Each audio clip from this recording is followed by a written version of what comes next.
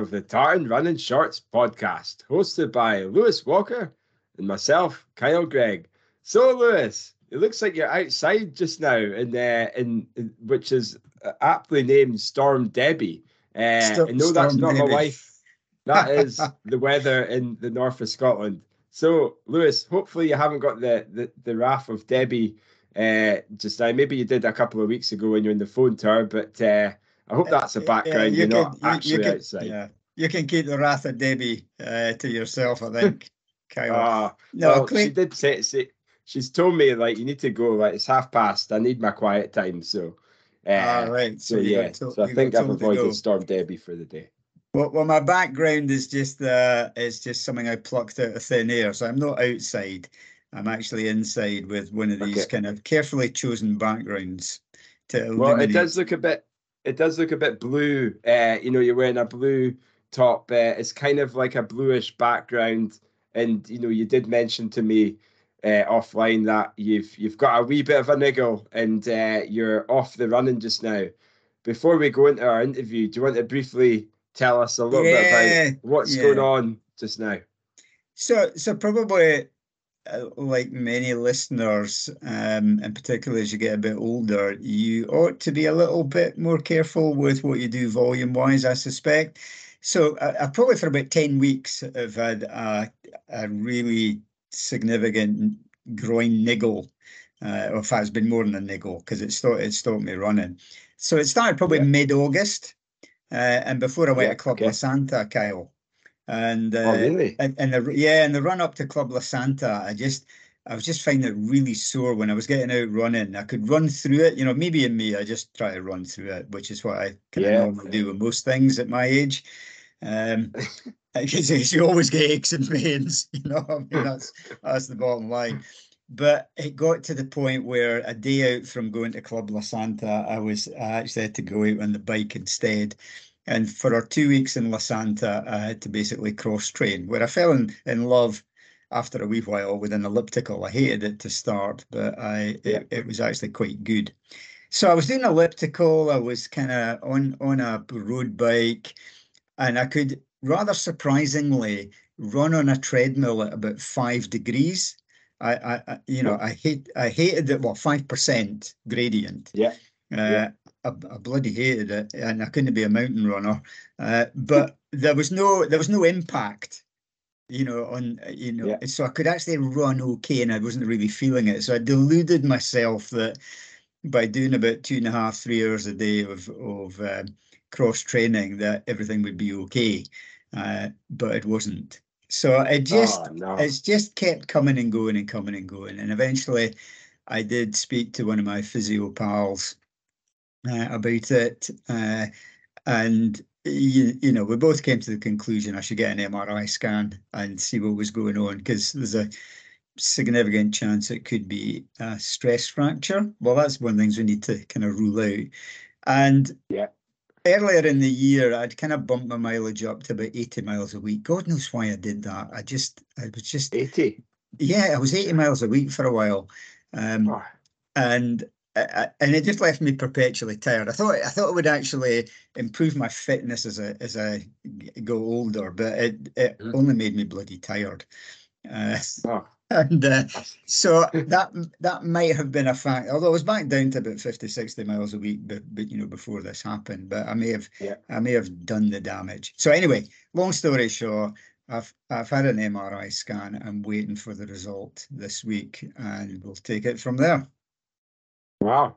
Well, fingers crossed. It's there's nothing worse than being sidelined, and But you know what? I hope it is a stress fracture. That might sound a bit silly, but at least I'll know what it is, and I know what the treatment is. And it will get. And if it's that, it will get better. However, if it's not that, then we're still left with what on earth is it, and why can't I run? And what should I do? So we'll so hopefully by the next episode I'll have a wee update on that.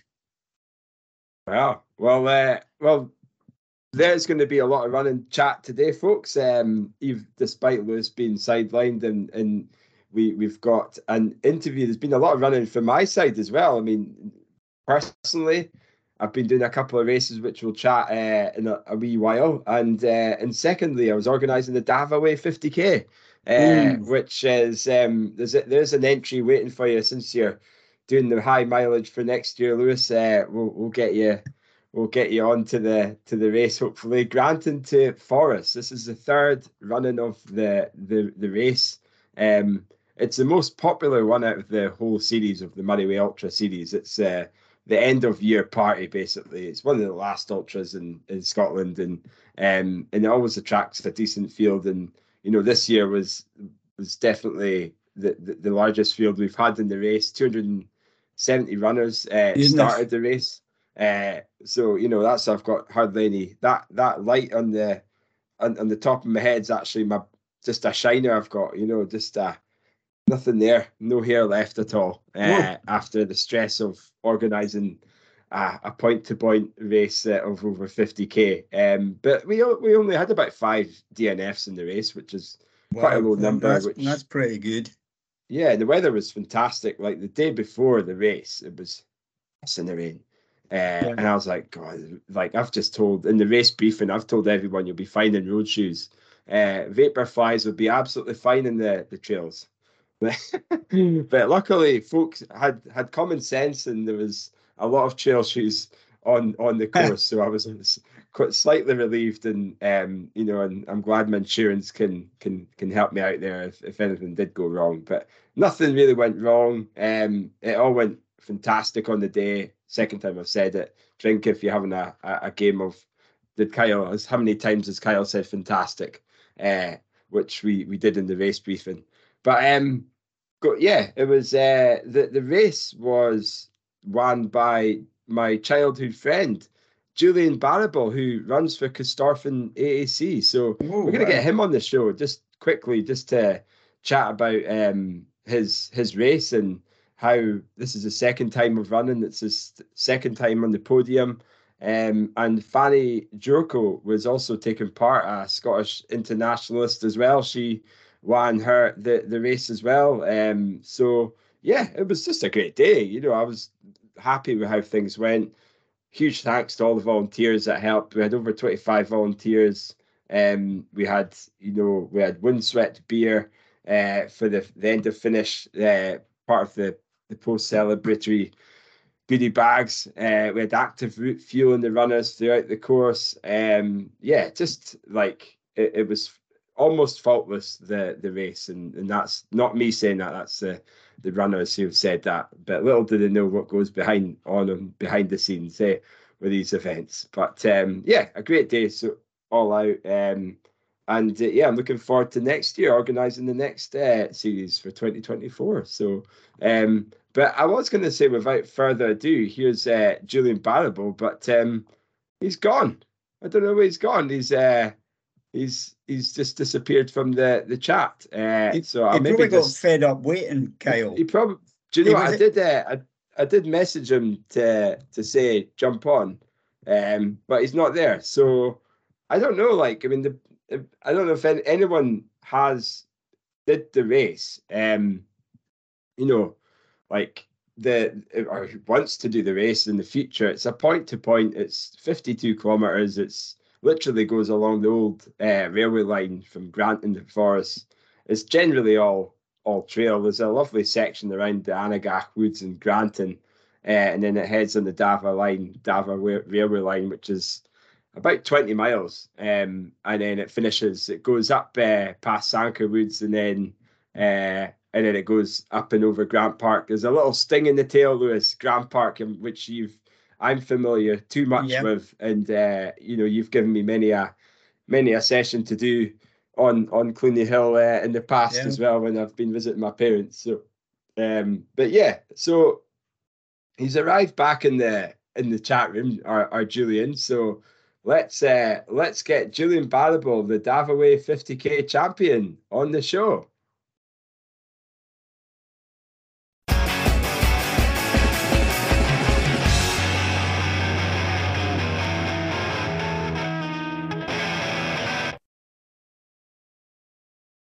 Now, this is where we find out if he uses Microsoft Teams, because he's on mute and you can't see him. He's on a mute, yeah.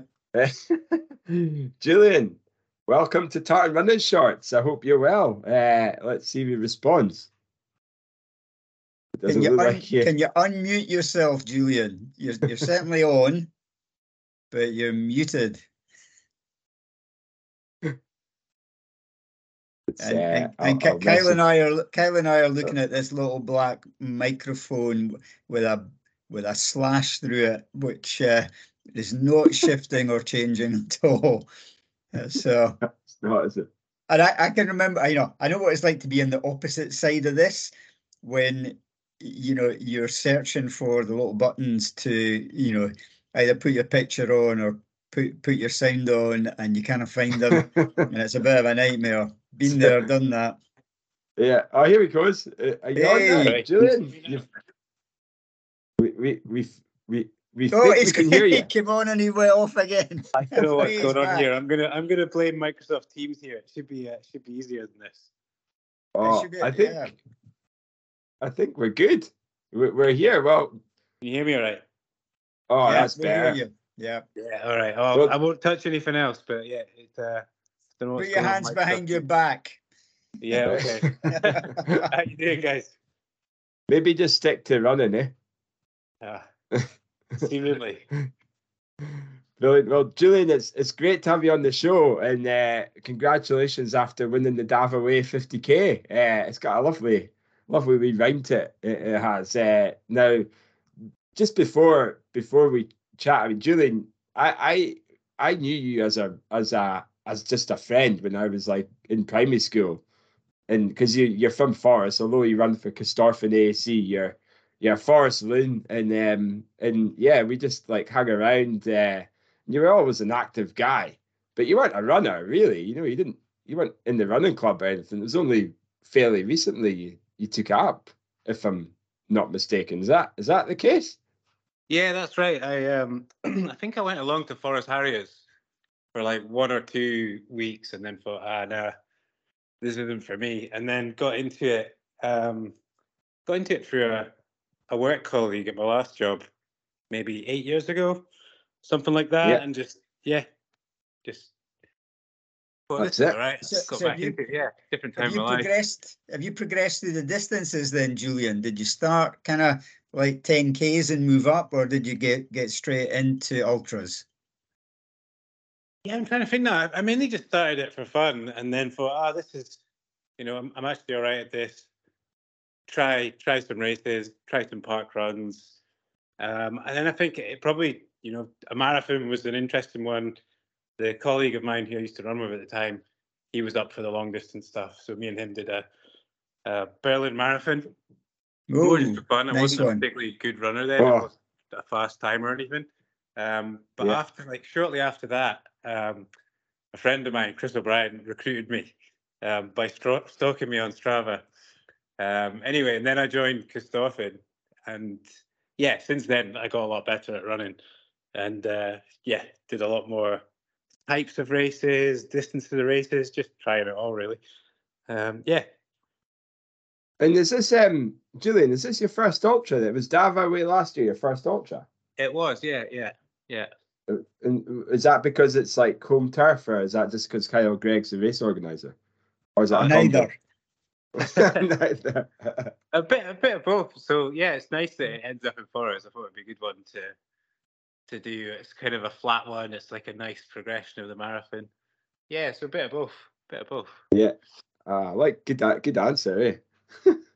So like, I mean, you're like I say, you were a pal, so it was great for me last year to see you on the podium, and this year to win it. And as a betting man, there was quite a lot of competition this year for an ultra in up north. We had Grant Jeans, we had yourself, we had former Commonwealth Games internationalist Ben Livesey was taking part, and he's been running really well. 2:15 guy for the marathon, I think. And we had John Anderson, who's a shout out to his wee podcast, Chilled Running Events, as well. He's got a wee podcast. He's been starting. So he was a defending champion, a quick time last year. We had who else did we have? Correct. I was just completely yeah. I'm just talking about the males just now. I mean, Fari Jurko and the female side. With David McClure as well, who is a Scottish internationalist. So it was great. Like, it was great to see so many a real tussle at the sharp end of the field. Now, I believe, correct me if I'm wrong, it was like Grant, Jeans, and Ben Livesey went out hard. Is that right? Yeah, that's right. It was good. It was the same three on the podium as last year. So when I saw the entry list, I remembered those two names anyway, and I thought, oh, this could be an interesting one. And then somebody right at the start, I was chatting to John just at the beginning. He was like, "Oh, there's a 217 guy running," and I was like, "Oh, where is he? He's already out of sight." So I thought that was the end of it. No, it was. So Ben, good bunch of people. I met some really nice people as well. And shout out to Luke, who gave me a lift. But yeah, great guy. Loads of great runners. Nice. Luke Guy, was it? Yeah, that's the one. Nice. I hope he didn't give you a lift during the race. It sounds like it, didn't it? But I mean, Ben had a decent, I don't know how big the lead was, but he basically, was it like mile 20 he blew up, didn't he? I think. Yeah, so he definitely went out hard, and then so did me and Grant tried to keep him in sight. But he was away at one point, maybe like a couple minutes ahead. I wasn't sure we'd see him again. But then coming into the first checkpoint, I think he stopped to grab something. And I'd come through Grant a little bit at that point.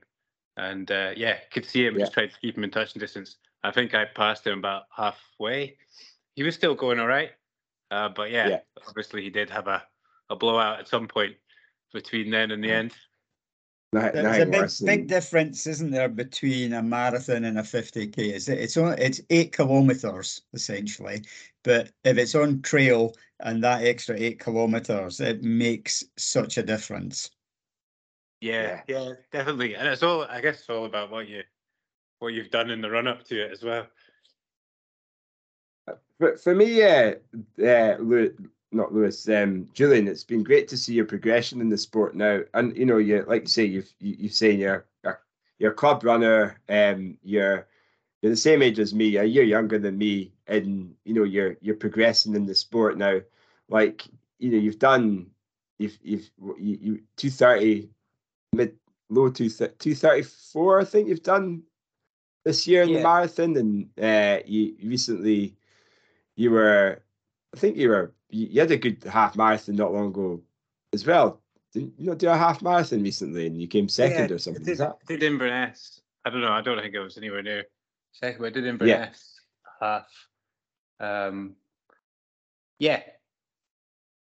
you ran a 52-minute 10-mile at the Tom Scott as well. So you've got pedigree, man. You're like, it's great. It's great to see. Like, Julian's like, and you've got like, I see the way you run.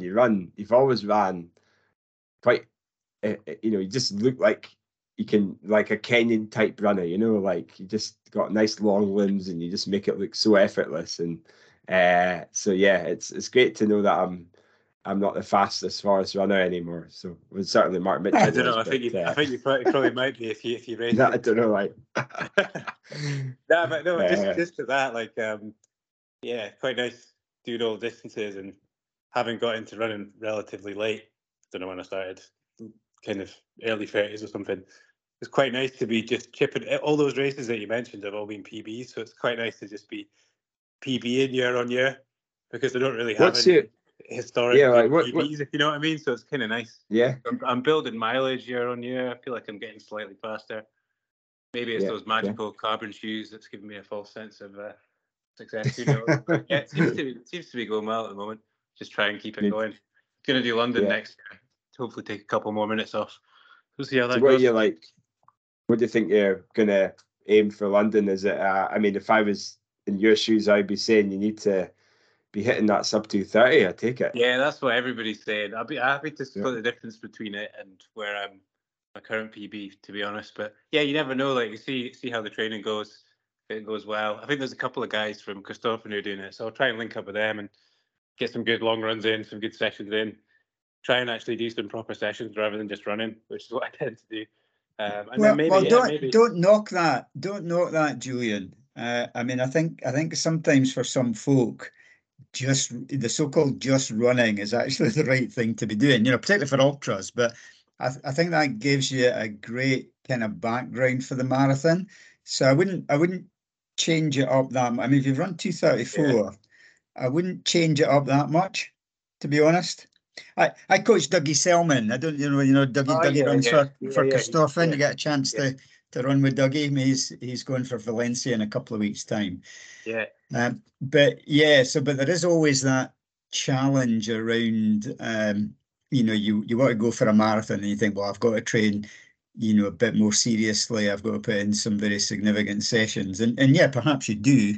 But I think you've also got to look at what's been working well for you just now. And clearly there's a lot of, with all your PBs that you've got, something's working very well for you across the distances. So don't change too much. It would be my advice. There you go. Yeah. What are you doing, Julian? Like, are you? What's your mileage like? Like, probably not enough. Not enough for ultras. Most of the time, between 30 and 40 miles. The occasional 50 miles. So I need to probably do more. I'll do more of what I'm doing, but I just probably need to do some more volume. All right. Is that for a single run or is that for your weekly mileage? My weekly mileage is pretty low. Yeah. My weekly mileage is, generally less than 40. Oh boy. Yeah. Well, absolutely. Then, I mean, if you're running those kind of times in a 234 marathon, 72 half marathon, 30, 40 miles a week, maybe the occasional 50, you've got a lot in there in terms of your endurance capability by just not necessarily running a lot faster, but just extending a bit more. Yeah. I do plan to try and increase the volume and get a bit more consistent. Get the commutes in, get a few more long runs in during the week. Wow. Well, maybe just don't give them all your secrets, Lewis, because like I say, I want to continue being the fastest forest runner. When's Mark Mitchell making a return? I don't know. Well, I see Mark on Strava, but he's out in the Western Isles. I think he's converted to the religion there in inverted commas. And so Mark he still gets out and about, but he's not. He doesn't look like he's training for anything in particular. He's just kind of keeping fit. Yeah. I remember from the Fast Forest boys were Kyle and Mark. So I remember from growing up in Forest. I know it's yeah. Like I say, I'm delighted to see you winning it, and it's great to be like just the fact that I've known you for so long. You were a good friend as a kid, and still are. But obviously drifted apart, but we still see each other in races. It's a great full circle for me anyway. Organising a race that my mates just won overall. So awesome. Just before you go, two things. Like, what was you've done the Dava Way twice now. What do you like about it? Other than me and the actual. It's an awesome race. Like I didn't think about ultras, but it feels like a natural extension to the marathon. And I personally like running on trails more than roads. And the fact that it ended up in forests, those three things combined. Plus the fact that I know the organizer and he's all right. Right. Hi, Debbie. Debbie, my wife. Yeah. And then the second thing before you go, we've got a few fartlek questions we're going to ask you. What's your favourite shoe? It would have to be the one that I wore for the ultra, the Vaporfly. Did you wear Vapor? Do you remember in the briefing, the briefing, I was like, it'll be quite dry, it'll be runnable, but what was it like underfoot? It was a lot worse than last year. Like, a lot of the Dava was waterlogged, so you find yourself hopping from side to side or trying to run in the middle to avoid all the pedals. But It was a bit slippy, but you got away with it with those shoes. I do a lot of running in the hills, so I'm kind of used to the slipping a little bit anyway. Aye. Lewis, have you got a question? A farlight question? Do you want me to crack on? No, you know that I'm useless at these questions, Kyle, and you keep on throwing me in there, and I keep on saying the same thing. Go on yourself. Lewis doesn't like fartlek. He's a tempo guy. Yeah. What's your favorite distance? 10 mile. The Tom Scott 10 mile straight distance. That's a good time you got there. I was going to say probably because that's probably the fastest, best race I've ever done. That's maybe why it's my favorite at the moment. Like if you look, compare the other distances you did, that looks like your strongest. Like, I mean, maybe I don't know. You'll know better than me, but maybe once the stars align, you'll those times are going to start. I also noticed, your Scottish champs, national cross country, you're 50th. 50 seconds. Oh, yeah. Quite like that one, the Falcon. Yeah. I'm a big fan of cross country. So I love the big group, when you got loads of folks running it and you're in there trying to hang on to somebody. That's good. Yeah. Well, who's your favourite? Who's your, aside from Mark Mitchell or Kyle Gregg, who's your actual running hero? Probably one of the marathon greats. I guess everybody says it, but yeah, it's pretty amazing the consistency of Kipchoge and what he's achieved. It's pretty awesome. I know Kiptum's coming through. It'd be great to see him carry on that for Kenya. The momentum. Lewis isn't a fan. No. Well, no, it's not that I'm not a fan. I think he's past it now. I may be completely wrong, but I think he's at the end.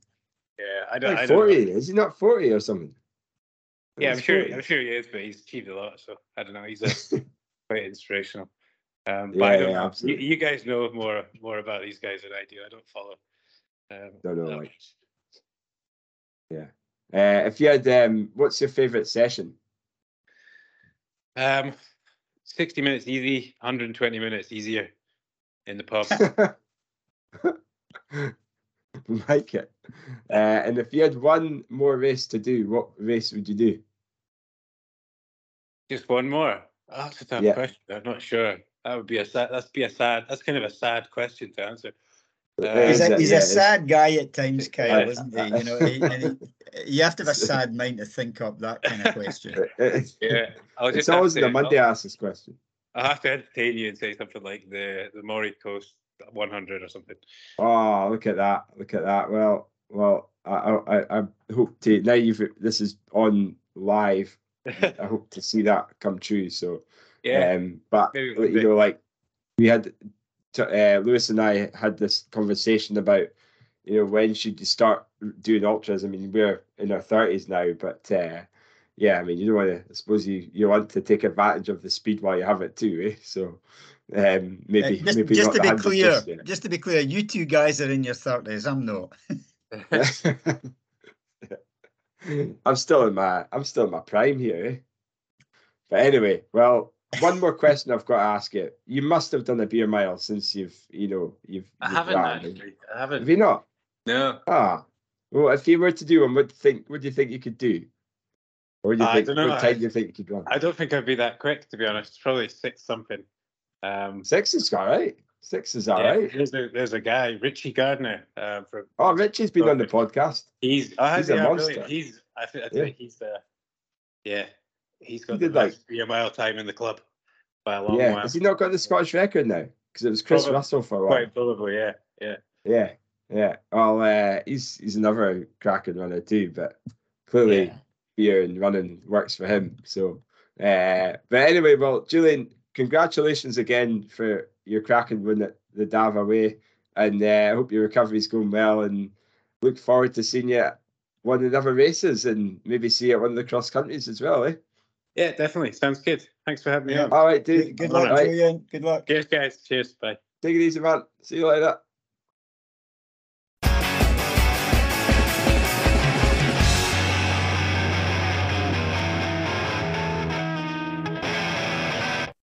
There you go. That's Julian Barrable, who won the Dava Way 50K. So while we're on the subject, I'll just rattle through the top three. So Julian Barrable got the course record in 3:24.16. Grant Jeans was 3:36.31, and last year's champion John Anderson was in third place in 3:41.29. Who is he also did the 12 and 12 marathons last year in aid of Logan's Fund. So yeah, well done for getting to the start line of the Dava and getting on the podium as well. And then in the female side, we had Fari Jorko, who ran, let me see the results, 4:14.07 Central Athletics Club, Rachel Little in 4:27.09 Inch Trail Running Club, and Zdenka Fraser in 4:33.42 from Nairn Roadrunners. And a shout out, it was a sprint finish for the third place of Zdenka and Cara McQuarrie, and who seconds in it. But luckily Cara got the first Vet 40, and well done to Cara as well, and from Metro Aberdeen. So yeah, it was a great race. I really enjoyed it, enjoyed the organising of it, and roll on next year. But yeah, just anyone who's listening, thanks for turning up to the race, and certainly the volunteers and the sponsors who helped make it happen as well. So yeah, so Lewis, that's kind of the races, and obviously there's been a few other races that have taken place in the last few weeks. And I mean, obviously you haven't been racing. I had the opportunity to, I say the opportunity, I wouldn't call it an opportunity, kind of weird with kids and stuff, but the Dyke 10K was on last week. Oh, right. I've got great memories of that. It used to be a short course. Was it? Yeah, no, they did lengthen it, Kyle. I'm old enough to know. Well, the organisers have an official course measure, Paul Hughes, so I think he would have been bang on the money with the actual distance of it. It is now. It is now. Well, I'll say, like, you know, for my end, it was I was disappointing in terms of my time, but it wasn't to say that I was disappointed with coming fourth and being 3 minutes slower than my PB on a relatively flat course. It was a wake-up call. That's what I would call it. A wake-up call and a place to start again. It's a benchmark. It's the training starts now, Lewis. You know, we're talking about getting back to, it's a bit like Rocky Balboa.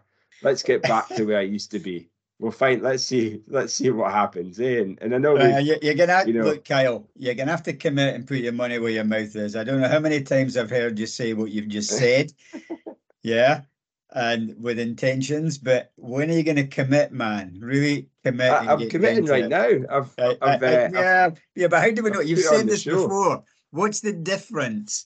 What's the difference between you committing now and the committing you've made before and having followed through on? I'm going to put you really on the line in front of your adoring public. And that is a good question. So I suppose the word committing would mean, what am I committing to? So what have I committed to in the past? Yeah. I've you know, if I'm saying I'm like, what did I do this year? So I'm trying to think what I did this year. I did the West End of the Way. Let's use that as an example. I committed to that. It didn't go the way I wanted it to. But I think, you know, when I look back on that, I think if things aligned with that race, I think I would have had quite a good race. And I think I was quite happy with my training. Like I think I've mentioned this before, and it's maybe a bit of a broken record when I talk about what training's been like, and you know, trying to blend that in with work, looking after the kids, and you know, working and getting the miles in, and just being generally sleep deprived for the last 2 or 3 years.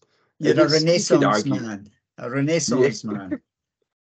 You could argue and then obviously like Debbie's trying to do the same thing. So and she's doing 3 sports. I'm only doing 1, you know. So no, I've definitely put it less further down in the priority list. But I feel like I feel if Debbie and I had a good chat about like how do we look forward to a race or try and get a goal, or and one of the things we're talking about is like a marathon to get a PB or to get close to it, and London being a prime example. I know you had a catch up with Debbie, and I think we put together after your chat, we put together a bit of a training plan to hold each other accountable and to almost say, right, this is because that's what we used to do, Lewis, wasn't it? Like Yeah. you would give me the sessions for the week, and I would do them, and I would be pretty like fairly compliant with them all. Okay, maybe 8 times a mile, maybe do 7 and you kick off, but I kind of was fairly compliant.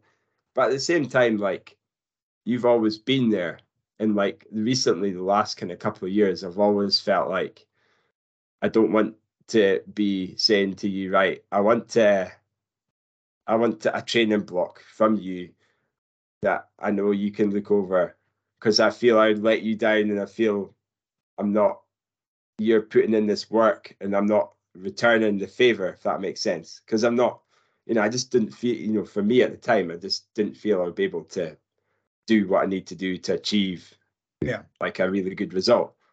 Whereas like, so I suppose the question you've got, like, what was your question? How do I like, well, it's about committing, right? So it's about having a goal, but it's about how do you commit to do the things that you need to do in order to keep going with that goal and furthering that goal. But and at the same time, recognizing that you're spinning quite a few plates. Your life is a bit of a juggle, in terms of what you're doing. So there's significant stressors with that you've got to take into account for how you plan your training, what you do in your training, how you recover from your training.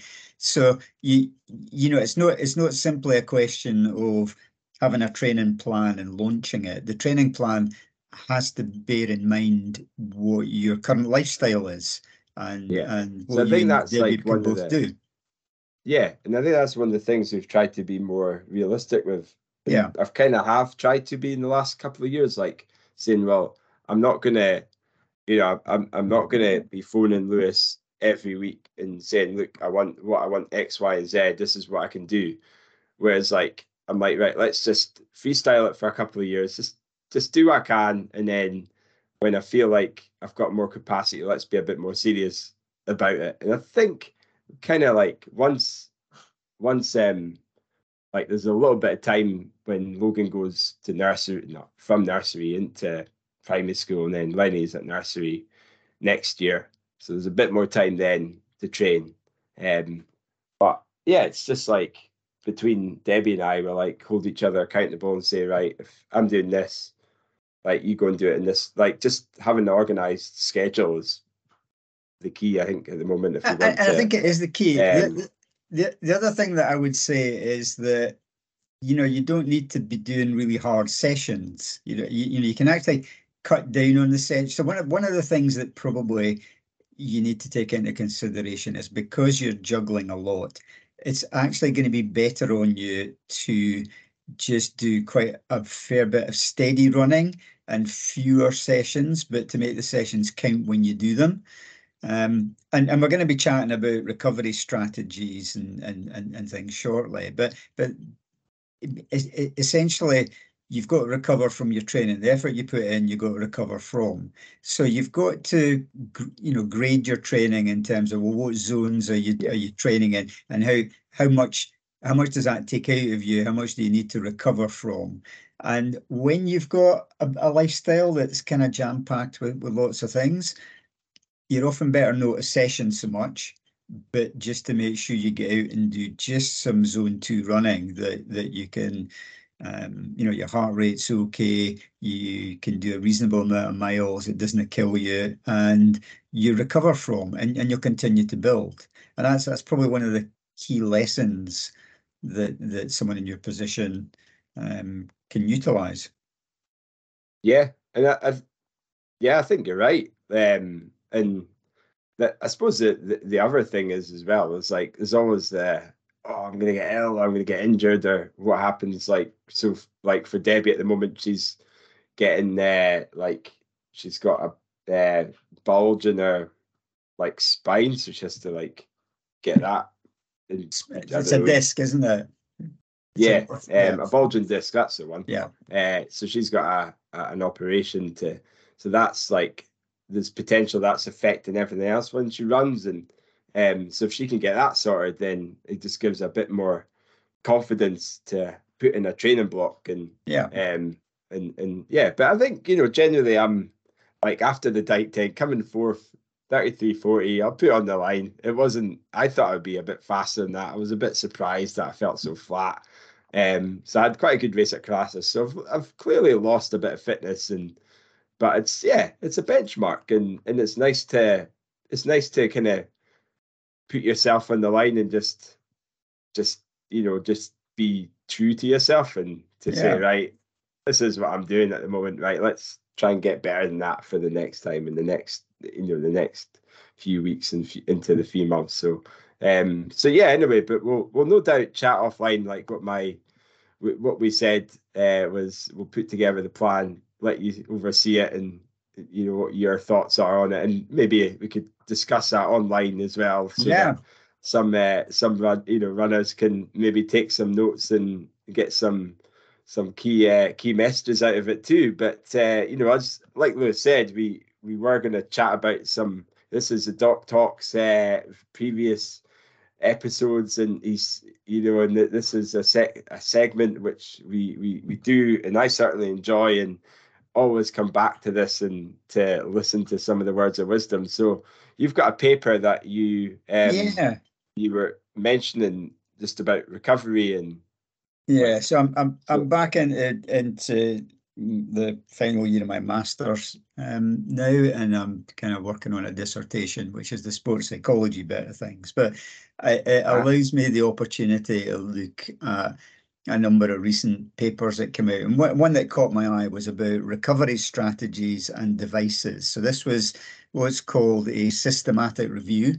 So it's basically a review of all the recovery strategies out there and what was evidence-based from what's not. Because there's a lot of stuff on the market that gets hyped up about, oh, do this, do that, do the next thing, and you'll recover better, or rub on this, or strap yourself into that.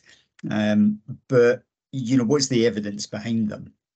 And athletes are probably, I think, sometimes a bit more susceptible to the hype. We train hard. We want to recover so that we can train hard again. And the purpose of a recovery strategy is to kind of decrease your perception of soreness and give you that feeling that you're getting recovered. And so there's a psychological aspect to it, which is important, but you also want the physical aspect, in that you actually want these things to allow you to recover a bit more effectively, so that if you can shorten your recovery, it means you can train a bit more and you get a bit more physiological benefit. So the whole purpose of recovery is you're applying an acute physical challenge in your training, because you want to maximize various physiological, capabilities, whether that's your kind of general endurance, whether it's your threshold endurance, whether it's your max VO2, whether it's your strength endurance up hills. There's something that you want to optimize, and you do the session, and they've got different time frames for recovery. If you do a steady run, and it doesn't kill you, you're recovered within 24 hours. If you do a kind of really hard 5 to 10K session, it might take 3 or 4 days for your physiological markers to come back down and for you to be able to train effectively again. So what you do has got a price to it. There's a consequence. So can you shorten the recovery? Can you make that gap a bit shorter? So you really want to have a very careful balance of your training stress and you want to avoid maladaptation, injury, and illness. And here's me, I'm one to talk. I'm saying earlier in our podcast, I probably did a bit too much, and I may well have contributed significantly to to a growing injury, and I probably have. But if we look at the domains of recovery, so you've got your physiological domains, you've got the biomechanical effects, you've got what are called the neurological effects, so your brain into your nerves that affect the muscles, and you've got your psychological effects. How can we expedite recoveries? So what I really like to ask me that question. Yeah, well, no, I'm not going to ask you. Please keep going. Please answer the question. I'm going to tell you.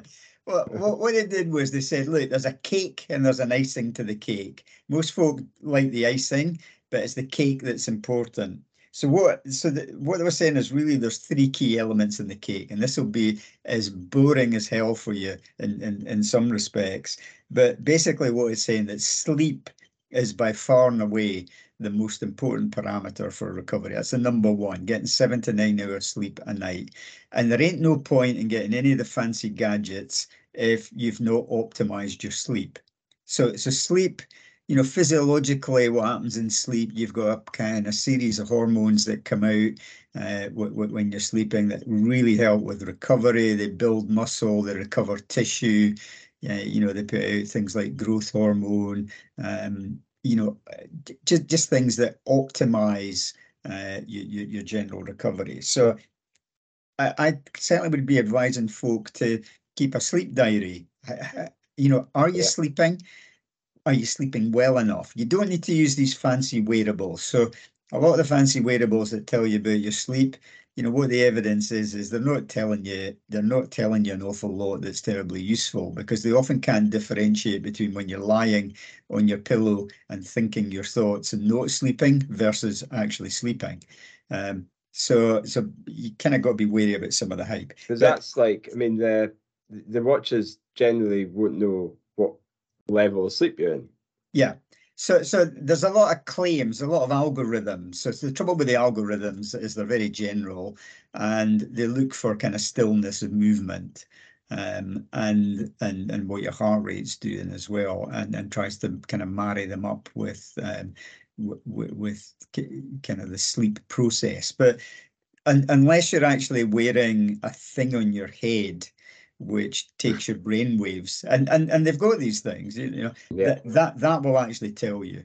But I think that's kind of going to an extreme. But what you can do is basically monitor your sleep. How much sleep am I getting, and how rested do I feel in the morning when I get up? I did, before you get up, you're waking up, lie in your bed and say, how am I feeling? Am I still feeling fatigued, or am I feeling okay? Have I got soreness or not? That perceived feeling will tell you a lot about your recovery, and I'll add something into that later around heart rate variability monitoring, which I think is quite useful. But so that's your sleep. The second thing is nutrition. And you need to get your nutrition right. And a lot of folk don't get their nutrition right. And, as you know, Kyle, we've been looking at getting some people on the podcast to discuss things. And we're going to get Kat Allen on the program. And Kat's a performance nutritionalist. And we're going to have a look at, how do you kind of optimize your carbohydrate intake for the sessions that you're doing, both pre-session, maybe during session if it's long sessions, but particularly how do you make sure you're fueled up after your session? And the number of people that we just don't do that adequately enough. We don't prepare, and we don't, beforehand, and we often don't fuel up adequately post-run in a way that really allows us to recover effectively in terms of our glycogen stores for the next couple of days. And so Kat will have some good stuff when she comes on about that. But it's something really to pay attention to is nutrition. And so that's the second key thing. And the third key thing, sorry, when I say about nutrition, we've spoken about carbs. There is something about repair.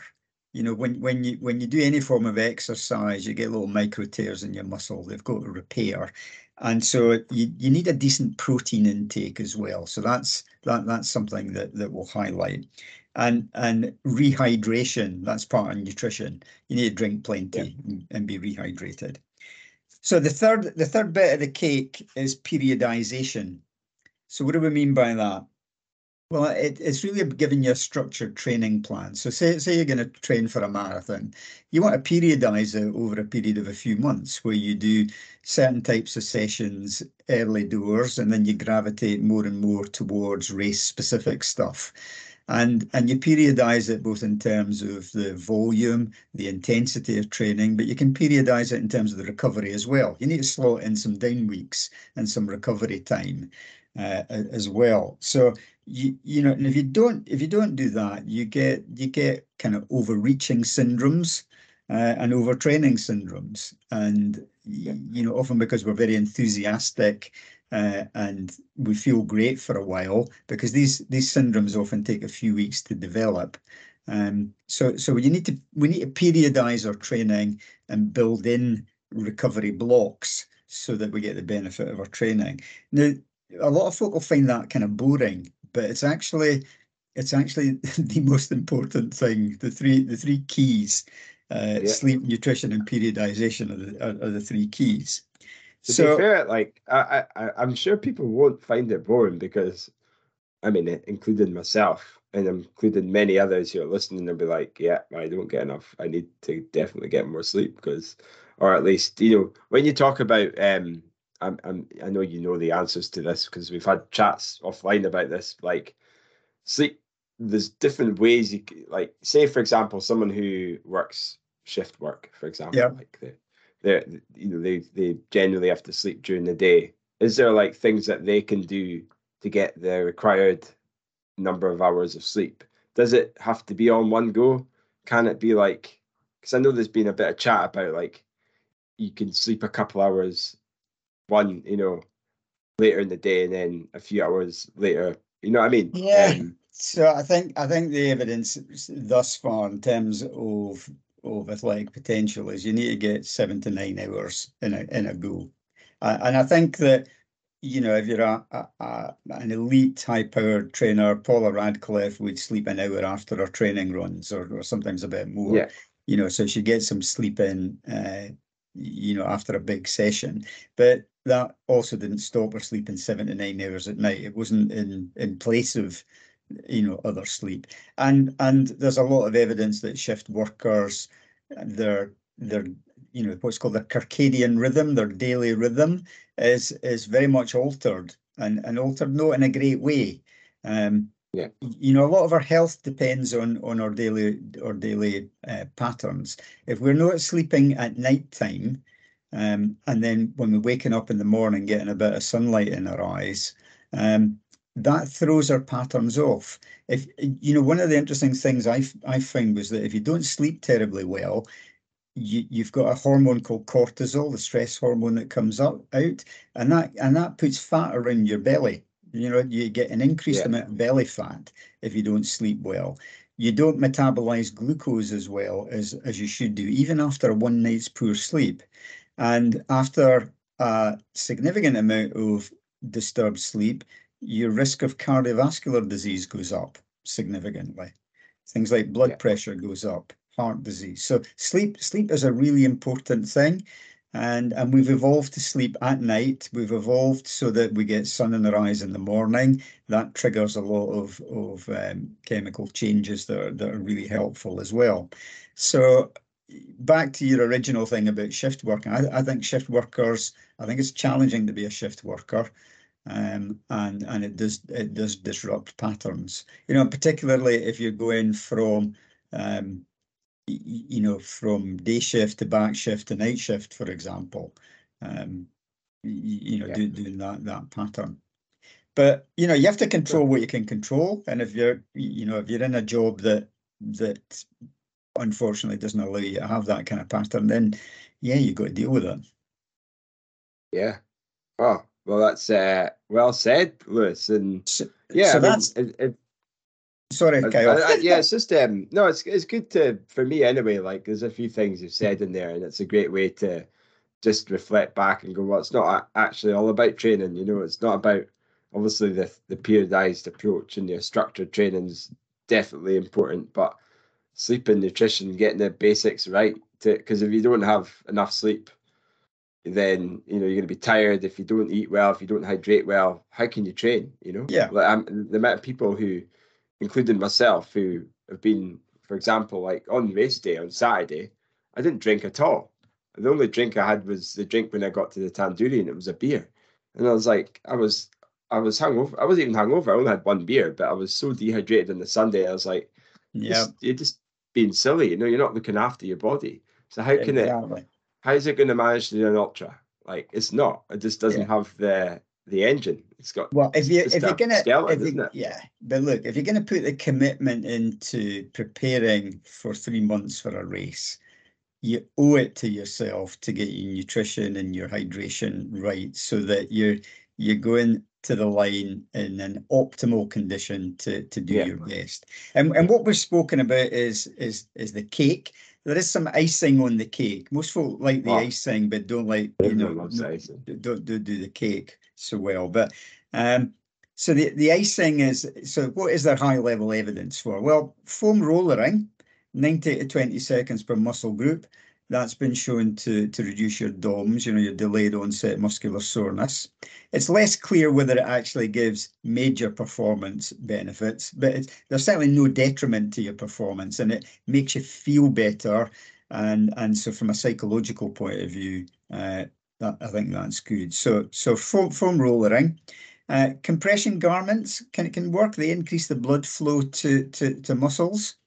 And they seem to work well both in resistance exercise and endurance exercise.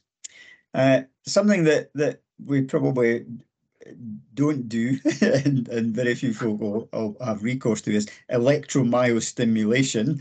I do it all the time.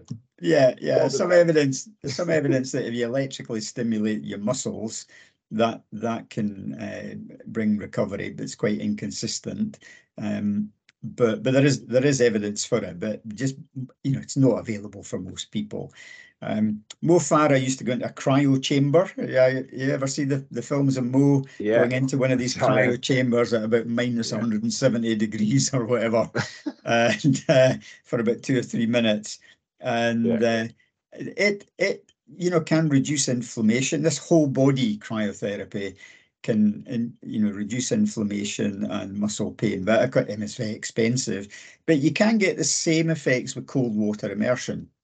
If you go to between 10 and 15 degrees for 10 to 15 minutes, it has to be a minimum of 10 minutes.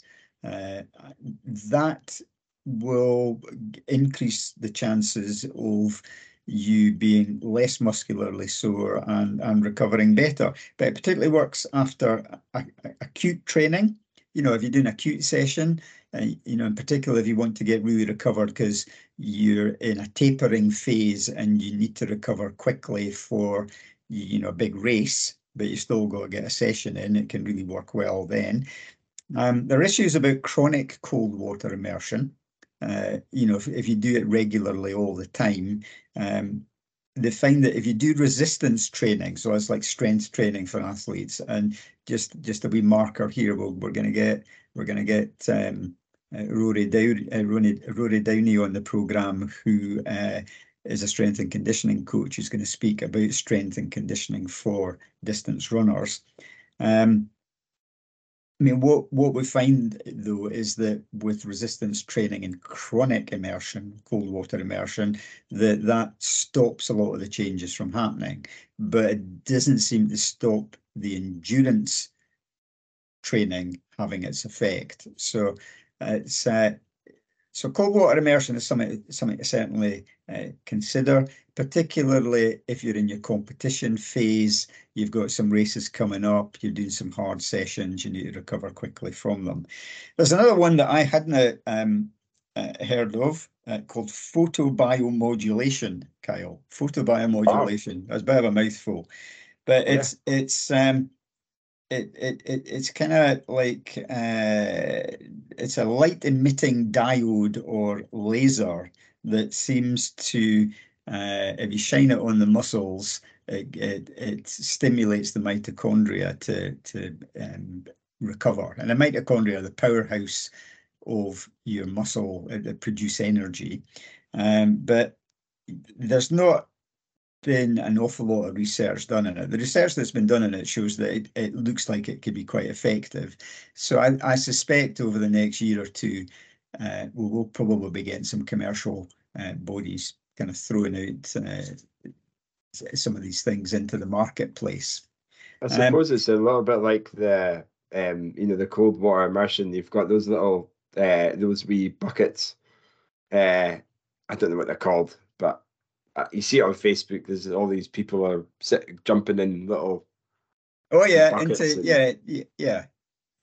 buckets or something. But I would have thought, when it came to cold water, it was like ice baths, but it doesn't have to be an ice bath. It can be 10 to 15 doesn't seem degrees. That cold. Yeah, but for recovery, does it? But that's what the research shows, 10 to 15 degrees. That is quite cold though. But you could just go in your bath, couldn't you? I'm sure you could get that. Well, you could do cold water in your bath. Yeah, you could probably do it in your bath, or if you've got a wheelie bin that you don't use for rubbish. I've got a spare one, but there's a crack in it, so I'd have to right. Gaffer tape. That wouldn't work terribly well. So yeah, I think it would be quite appreciative when the bin lorries go past me and I'm sitting in the. Well, you might get wheeled away, but that might not be a bad thing, Kyle. No. So that's super interesting. Yeah. So there's more. Hey, there's more. Don't stop me yet. Yeah. So there's active recovery. So that's if you do light to moderate exercise below your first lactate turn point. So that's like very easy endurance running, recovery running. Yeah. You're not running hard.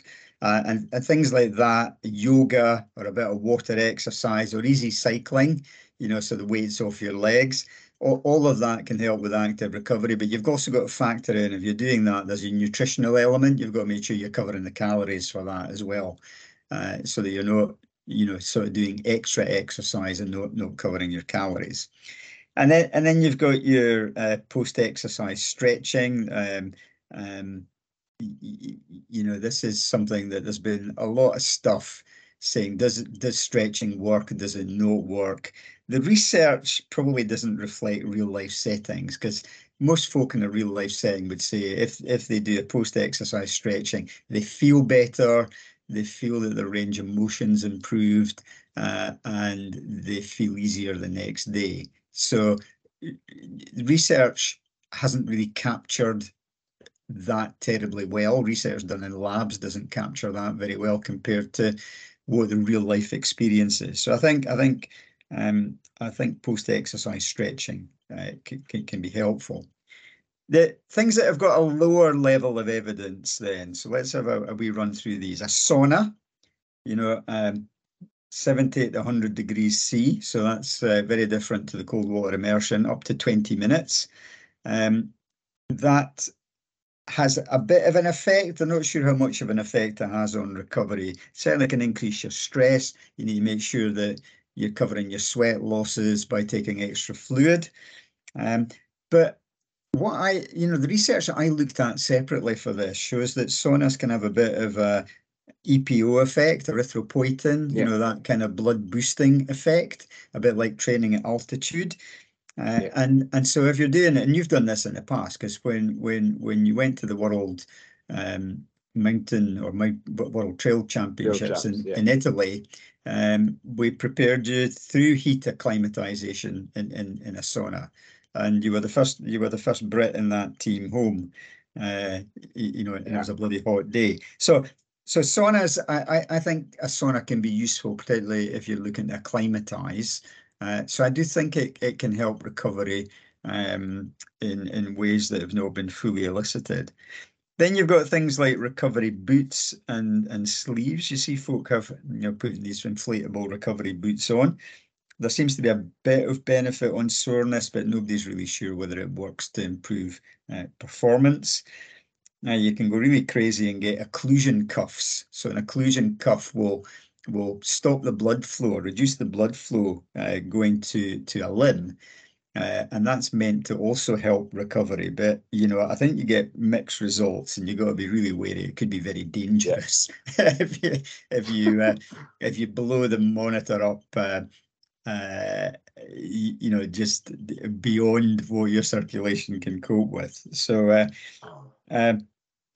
other kind of weird and wonderful things are, well, flotation tanks, where you go into a flotation tank and you're in a kind of sensory deprivation area. So from a psychological point of view, it's incredibly useful for relaxation, but there's not enough, again, research to show that performance is improved by that. And there's a question of where the hell do you get into a flotation tank in not only the north of Scotland, but anywhere else in Scotland. And then finally, Kyle, in terms of this lower evidence, we've got massage guns. Now, a lot of folk have got a massage gun. I've got a massage gun myself, and you can use a massage gun pre and post activity. Massage guns pre-activity can certainly loosen up your muscles and give you a better kind of range of motion. And certainly, some sprinters and middle distance runners have used that. Some performance therapists will use massage guns pre-race. And you can use them post-race as well in order to massage the aches and pains away. Rather Remember weirdly, when I did the world, I say the world champs, the treadmill challenge. The treadmill, yeah. The good old massage gun, that helped. That was more than nice than the top. That was like the decorations of the cake. They made a huge difference. In fact, I would argue it was like the cake.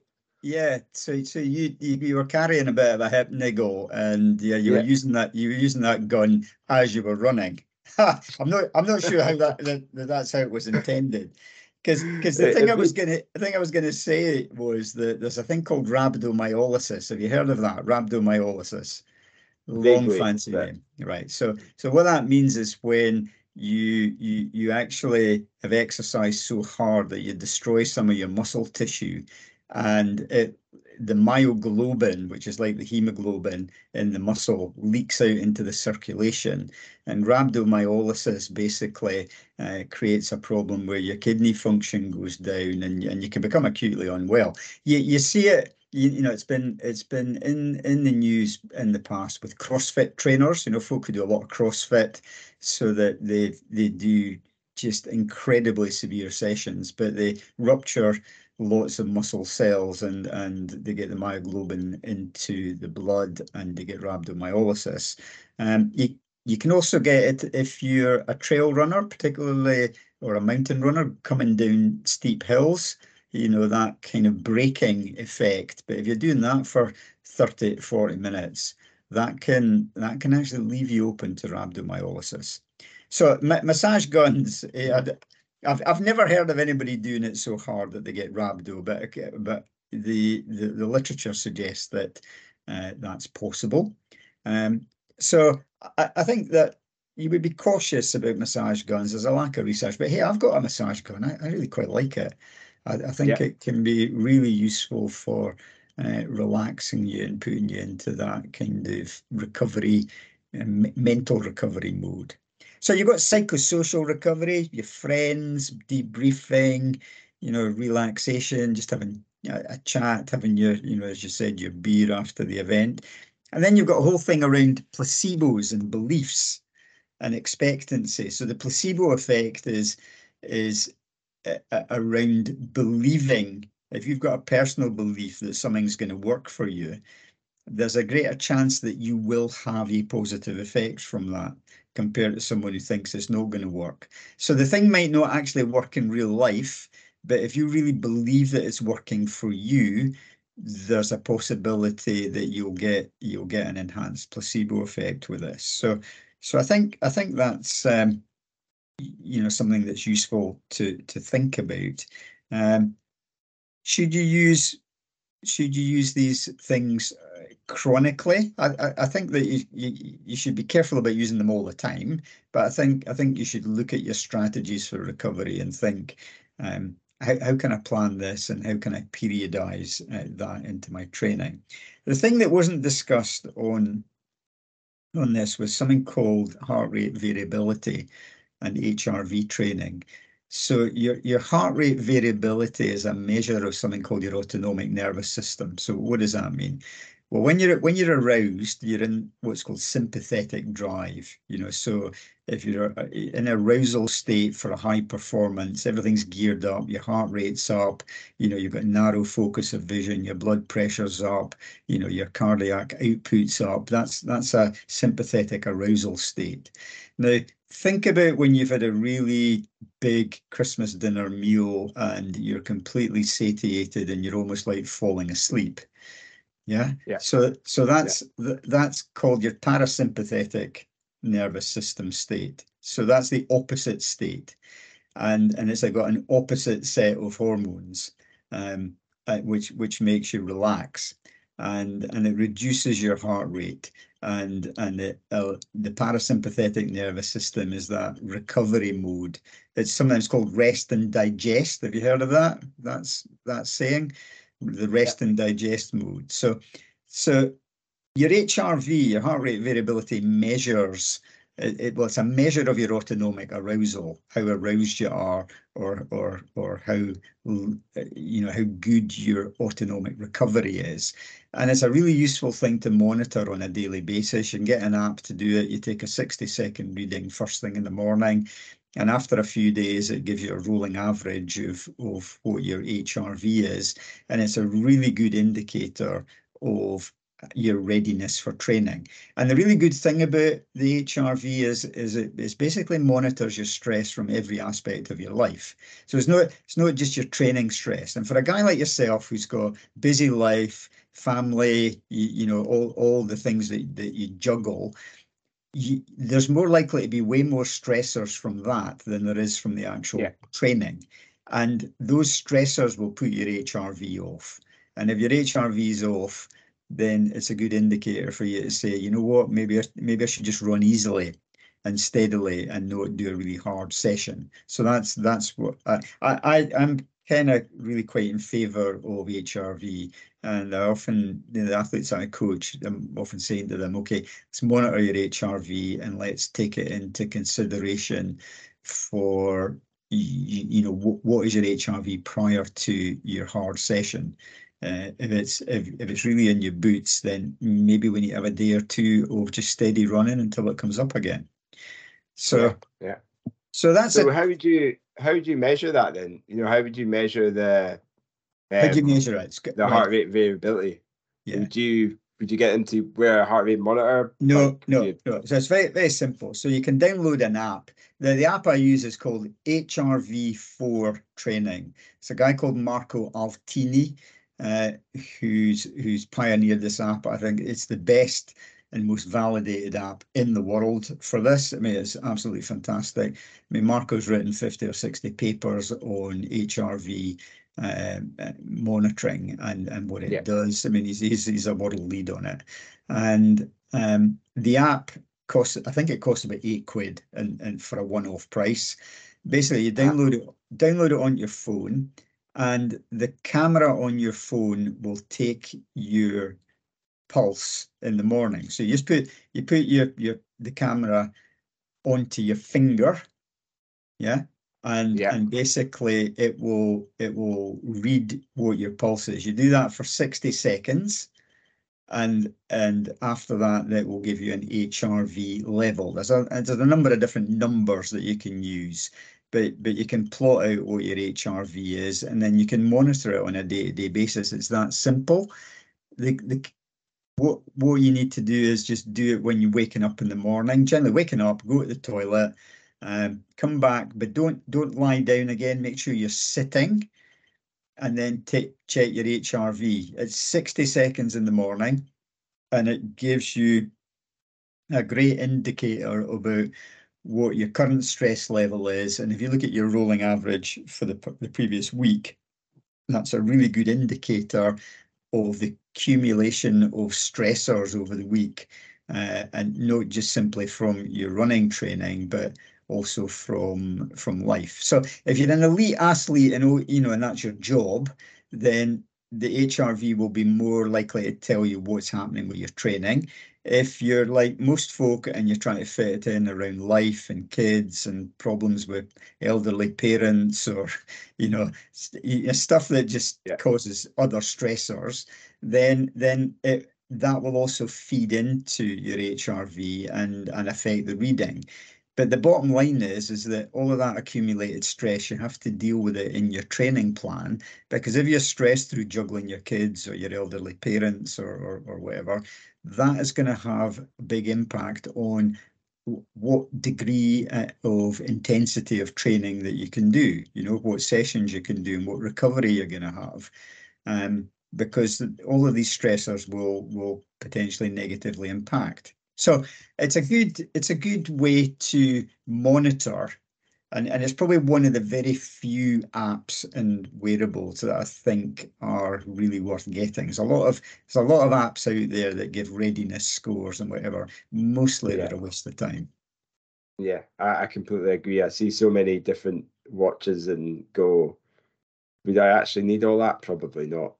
I just think about what I used to wear and what I thought was, or what I still think is the most important things is, certainly like having HRVs are definitely something I've not really thought about, but it's maybe, I think intrinsically I'm like, I've had a bit of a rough night, so there's no way I'm going to be able to do a session. Whereas maybe like a few years ago, there wouldn't be as many stressors, but it's, I think definitely.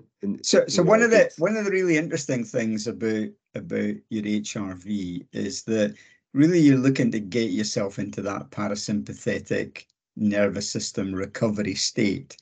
And one of the really interesting things that I found on researching this was that if you do some nice, deep, slow breaths, so you breathe in through your nose, kind of like, and then breathe out.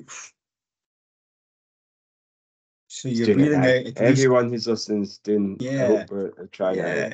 Exactly. So your out breath should be twice as long as your in breath. Yeah. So in through your nose, out through your mouth. If you do that half a dozen times, what happens is it turns on your parasympathetic nervous system. You might yawn, you might feel a bit sleepy. Yawn there. Yeah, and I noticed that. And it actually triggers you into recovery mode. And I think after a training session, if you sit and do 5 minutes of that kind of breathing, that will trigger you into parasympathetic recovery mode, straight away. So I that's one of the things that I think is a great thing to, it's very simple to use. You can add it in for just 5 minutes. That's all it takes, but it will kickstart your recovery. And I think that together with fluids and nutrition after your hard session are the keys to getting into that recovery mode and then getting yourself a good night's sleep. If you do all of that, then you're 90% of the way there.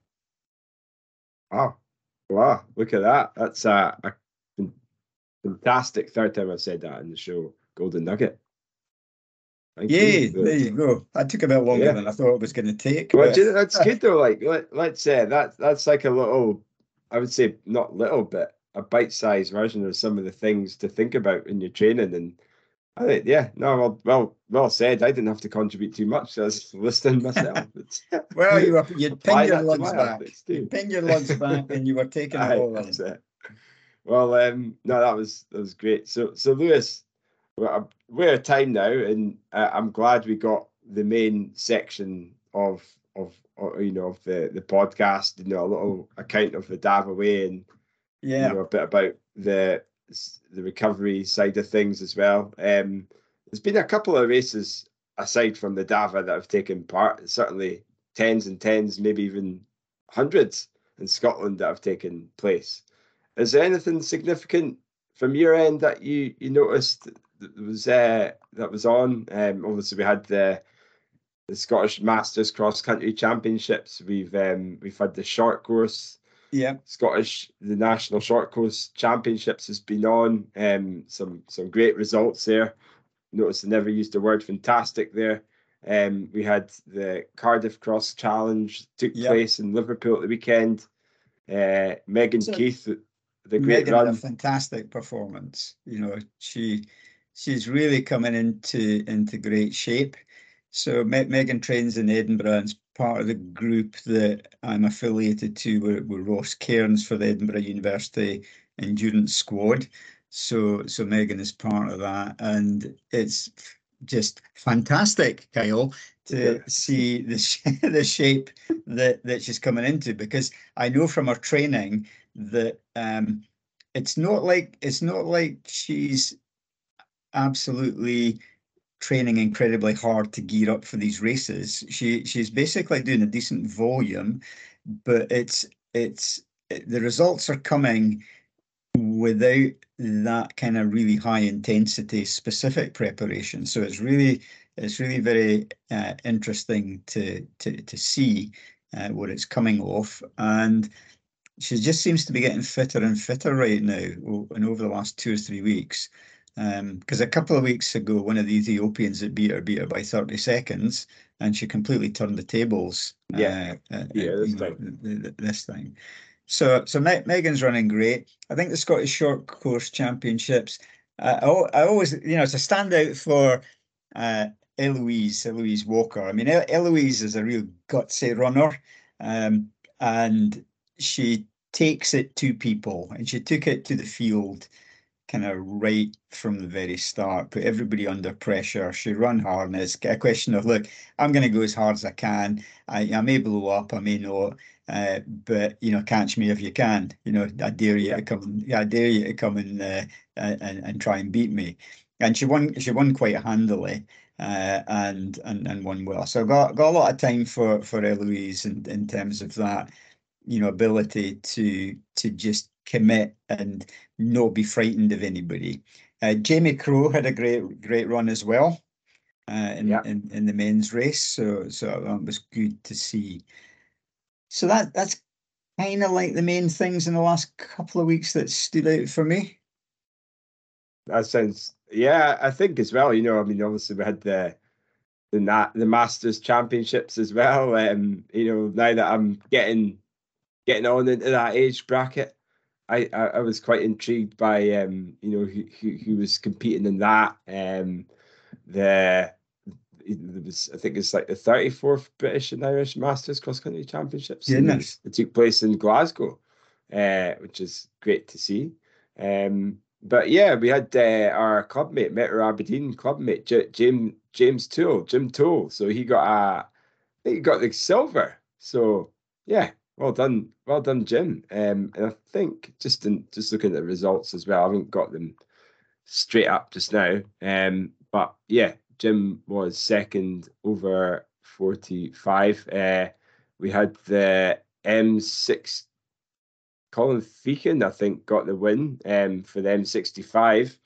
And just a couple other, I'm just going to put in a few other names in here while I see them. We also had there was a 35 age group. Lee Grattan, he was the winner for M35. Yeah, Darryl Hasty, he would have been the M40 winner. He was third in that race, but he was the first M40. Well done. Just ahead of two other Scots. That was Gregor Yates and Ian Whitaker. Run by Grant Bailey as well. I think did he get a top 3? I think he was Grant Bailey. So he was an M40. He was probably fourth, 3, place. Fourth. Ian Whitaker. Sorry, I missed Ian there. He was second M40 in a Scot as well. So well done, Ian. And female wise, I think there's a couple other standout performances. We had, I think, Susan Ridley. She performed quite well too. In the over 60, I think was she over 60? Well, let's have a wee look. Women's Fiona Jane Kidd. Matheson. Is it Fiona Matheson got the win as well. So she was first over 60. So apologies. So that was the over Fiona. 60. So Jane Kidd was second in the over 65s with Isabel. Well, with a second, third, fourth, and fifth with Isabel Burnett, Erica Christie, and Anne White. Well, Anne White was actually an over women's 70. I just think it's absolutely fantastic to see these age groupers getting out there. And I remember when I was a lad, and I used to think Still are a lad, really. yeah, well, I'm a lad in my head, but I remember when Mel Edwards was about 35, thinking, oh bloody hell, what's this old man? What's old man Mel doing coming across country races at 35? And I kind of. And once I became, when I became a vet, I got back into running when I was about 45 again. But even then, thinking of vintage, I was thinking, well, bloody hell, that's old. And now I'm there, and I'm thinking, wow, it's fantastic to see all these folk who are vintage young. Yeah. Well, you know what? Like, even at the Dava Way, we had there's a couple. There was 3 over 70s who took part. Wow. And Roger Greenaway was the first over 70. He did the 50K in 5 hours and 7 minutes. So and Malcolm Hammond as well as another over PH Racing Club, second. This is the second time doing the Dava Way, and he was the second over 70. And then we also had Brenda as well. Brenda,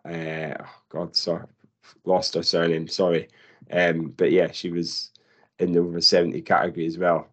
Brenda Evans. So right, okay, great. She's from Wales.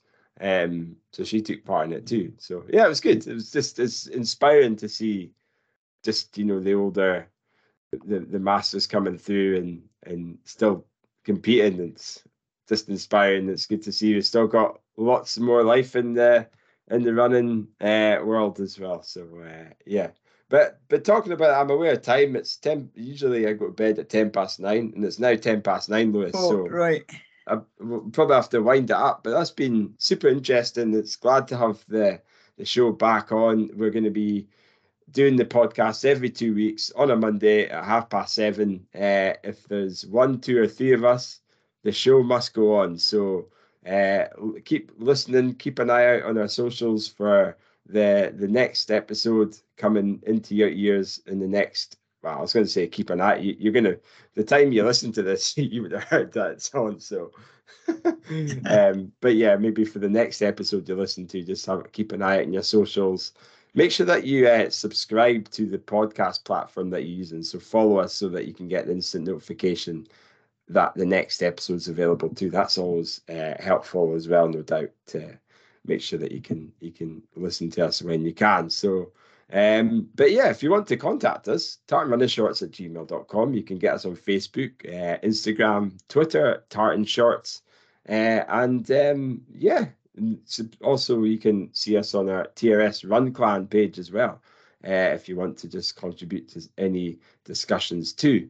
But other than that, Lewis, TRS Run of the fortnight.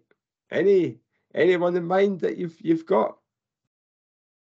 Well, the only one that's springing to mind, head above everybody else right now for me is Megan. I mean, she's beaten in international fields.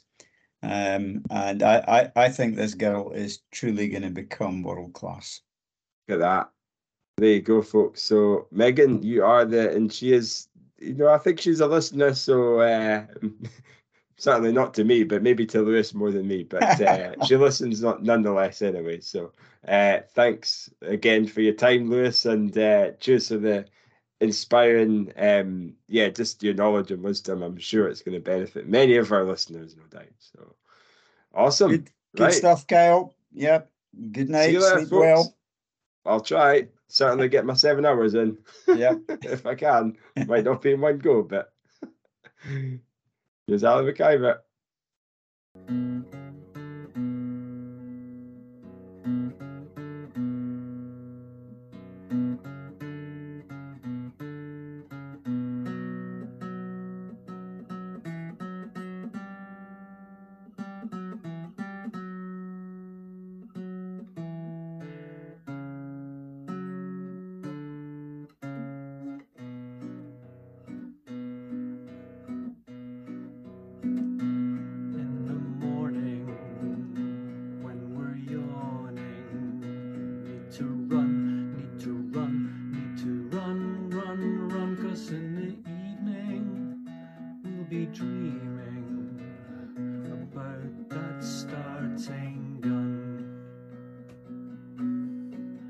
Sometimes shuffle, sometimes saunter.